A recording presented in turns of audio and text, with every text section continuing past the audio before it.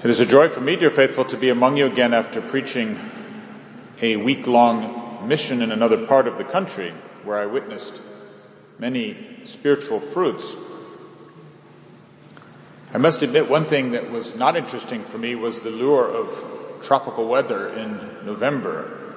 I can tell you quite honestly, this holds nothing for me. It's always very sad for me to miss out on fall. From my time as a small boy picking apples in the crisp New England orchards and heading inside for hot donuts and cider, to spending long November days in Tuscany picking olives and keeping warm outside with mulled wine, I have always appreciated what the poet calls the season of mists and mellow fruitfulness. Autumn is truly one of God's greatest gifts to man. The church has always appreciated this season as well, for she does not waste one moment of it. After celebrating Christ our King and his whole court of heaven, she gently reminds us of the bond of love that unites us to our dear friends in the church suffering. The drawn-out farewell to warm weather continues with Martinmas on November 11th, a feast which was once a holy day of obligation and a source of universal merriment before the penitential season of Advent. The remaining days of November have always been a preparation for Advent, as the Church invites us to reflect on the gift of time and its looming end. The celebration of Martinmas, to which I have just referred, had been on the decline for centuries. But it was the grim 20th century that dealt the death blow to the joy of a more childlike age. November 11th would henceforth mark the fleeting armistice between the two most horrific wars in history. In the mid-20th century, the Church would even allow Catholics, instead of the Mass of St. Martin, to celebrate a solemn requiem for the millions of faithful departed of the two world wars. Various would-be Caesars had vied for control of our world, and war had swept them all away. Kaiser, Austrian Emperor, and Tsar. Caesar, who is referred to even by our Lord himself in the Gospel, has sometimes persecuted the Church, sometimes tolerated, sometimes supported and fostered, and sometimes sought to rule her. We cannot doubt that this fickle treatment of church by state will continue until the end of time. But what of the end of time? The church alone has a divine constitution, which endures until then. What of the other forces in the world? Holy Writ leaves no room for doubt on this point. In the last days, all obstacles to the reign of the evil one will be removed for a short time. The only guide for the elect during this time of universal iniquity and deception will be the true faith handed down from the apostles. For even large numbers of those who hold the name of Catholic will seem to fall away. There will be evil governments, but an even greater claim on God's rights will be made by ideas. St. Paul speaks of a false asceticism in those days, attacking the sanctity of marriage for worldly reasons, forbidding foods in the name of a false morality, and exhorting physical discipline and exercise only to give glory to the body. Men of those dark days will no longer render unto God the things that are God's. As Paul speaks to us in his epistle to the Thessalonians at this time of year, we beseech you, brethren, by the coming of our Lord Jesus Christ and of our gathering together unto him, that you be not easily moved from your sense, nor be terrified, neither by spirit, nor by word, nor by epistle as sent from us, as if the day of the Lord were at hand. Let no man deceive you by any means, for unless there come the apostasy first, and the men of sin be revealed, the son of perdition, who opposes and had lifted up all that is called God, or that is worshipped, so that he sitteth in the temple of God, showing himself as if he were God. Yes, those days have not come quite yet, but it is in this spirit that I undertake to expound to you a particular truth of our faith, which is necessarily linked to any consideration of the last things of mankind, which the Church proposes to us at this time of year. We shall consider for a moment the figure of Antichrist.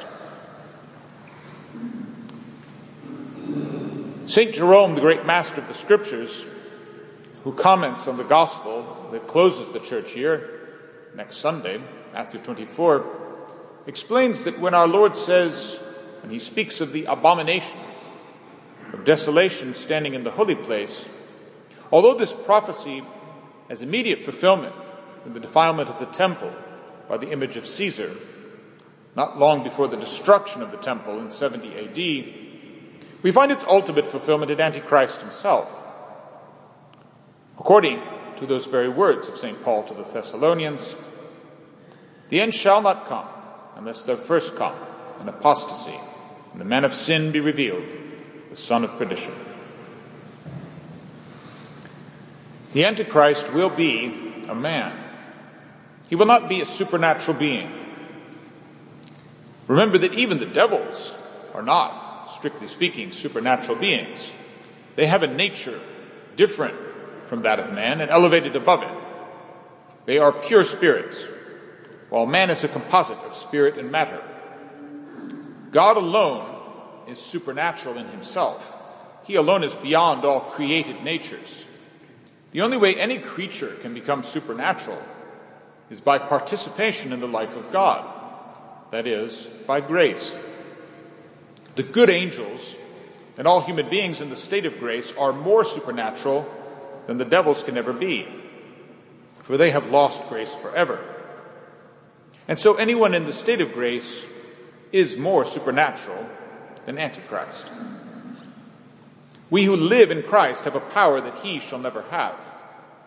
This is important to remember, for Antichrist will have the strength of all the legions of the devils behind him, whose spiritual nature allows them to act upon the material world, such that he will imitate and mock the supernatural life of grace and perform many signs to deceive people into thinking that he has supernatural powers which exceed that of Christ's disciples.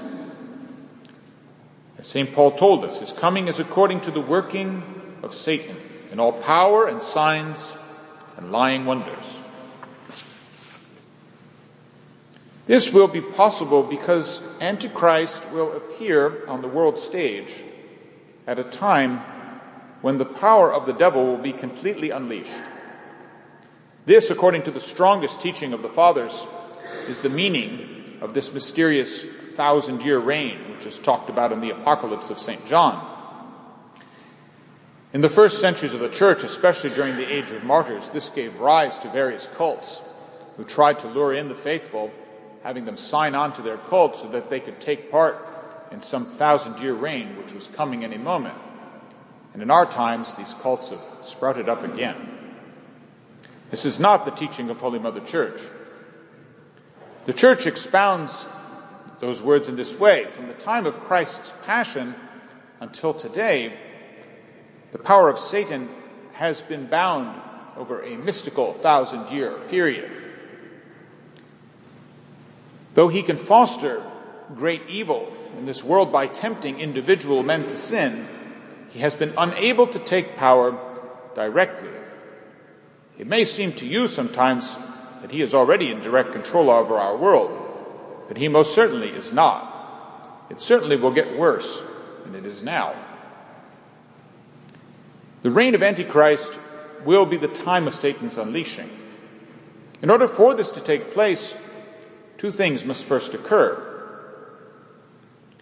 First, there must be a total disappearance of the political order that has endured since the time of Christ.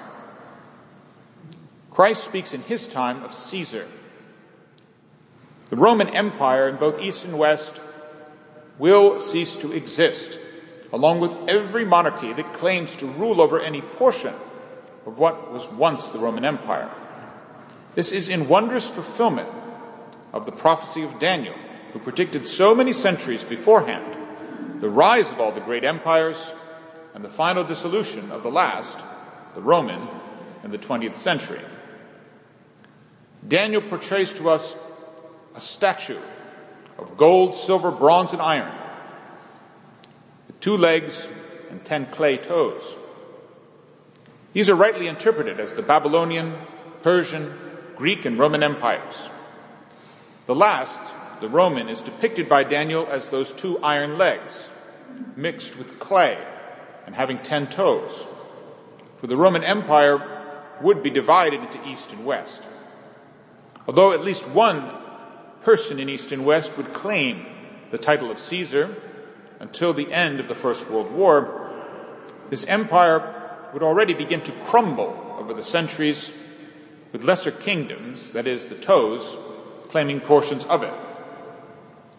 The fourth and last human empire corresponds to the fourth and terrible beast foretold in Daniel chapter 7, and again by St. John in the Apocalypse. This beast and its 10 horns will lose their dominion, but they will be replaced for a short time by the reign of one little horn, having eyes like the eyes of a man and speaking great things. Secondly, before the coming of Antichrist, there must be a great apostasy. An enormous number of the faithful in the hierarchy will fall away from the divinely revealed truth. This is foretold in that same passage of St. Paul to the Thessalonians, and in our Lord's words, "There shall come false Christs and false prophets." Those who have fallen away will then join the ranks of those who hearken to the teachings of this last and most terrible false Christ. What of the conversion of the Jews? The coming of the children of Israel to the truth of Christ is certainly an event that will mark the final days. This may occur, however, only after the Jewish people have been deceived by Antichrist, perhaps even embracing him as their long-awaited Messiah.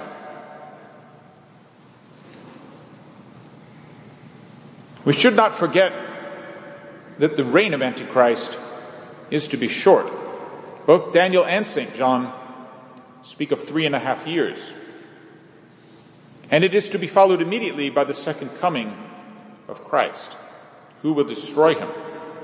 For St. Paul tells us the Lord Jesus shall kill him with the spirit of his mouth and destroy him with the brightness of his coming. And so indeed, as our Lord exhorts us, when these things come to pass, we must look up, lift up our heads, for our redemption is at hand. The end of the world and the end of our own life should not be a source of discouragement for us. After all, what are we doing here as Catholics if our actions do not have eternal consequences? If the divine Son became man, was crucified, rose again and ascended, sent the Holy Ghost, and instituted the Church and the sacraments just to make our lives a little more pleasant as we make our way inexorably toward heaven, then the Church has no mission, and men have no religion to practice. No, all that our Lord did for us, and all that he continues to do for us through his Church, he did because hell exists, and we might go there. All the things in this life which we refer to as tragedies are nothing of the sort. We know with divine faith, and must never cease to repeat to ourselves the truth, that there is only one tragedy in this life: dying in the state of mortal sin, leaving this world as an enemy of God. The end of the world is a promise, not a threat. We may very well be living in the autumn of the final age. Or perhaps there is at least one springtime yet to come. None of us knows. But every sweet autumn sent from God should remind us of one undeniable truth. The sun is indeed setting on the life of each one of us. Our particular judgment is at hand. Let us not despair, but take up with renewed fervor the arms of our spiritual combat. Let us run with joy in the race that leads to our imperishable crown. It is true that we have heard the Dies Irae throughout the month of November, day of wrath and doom impending. But we have also heard the beautifully consoling masses of church dedication for the great Roman basilicas. Our calling is to be saints, to be part of that glorious vision of St. John, which closes the New Testament and which we find represented on our very side altar. And I heard a great voice from the throne saying, "Behold the tabernacle of God with men, and he will dwell with them. And they shall be his people, and God himself with them shall be their God. And God shall wipe away all tears from their eyes, and death shall be no more, no mourning, no crying, nor sorrow shall be any more. For the former things are passed away." And he that sat on the throne said, "Behold, I make all things new." In the name of the Father, and of the Son, and of the Holy Ghost. Amen.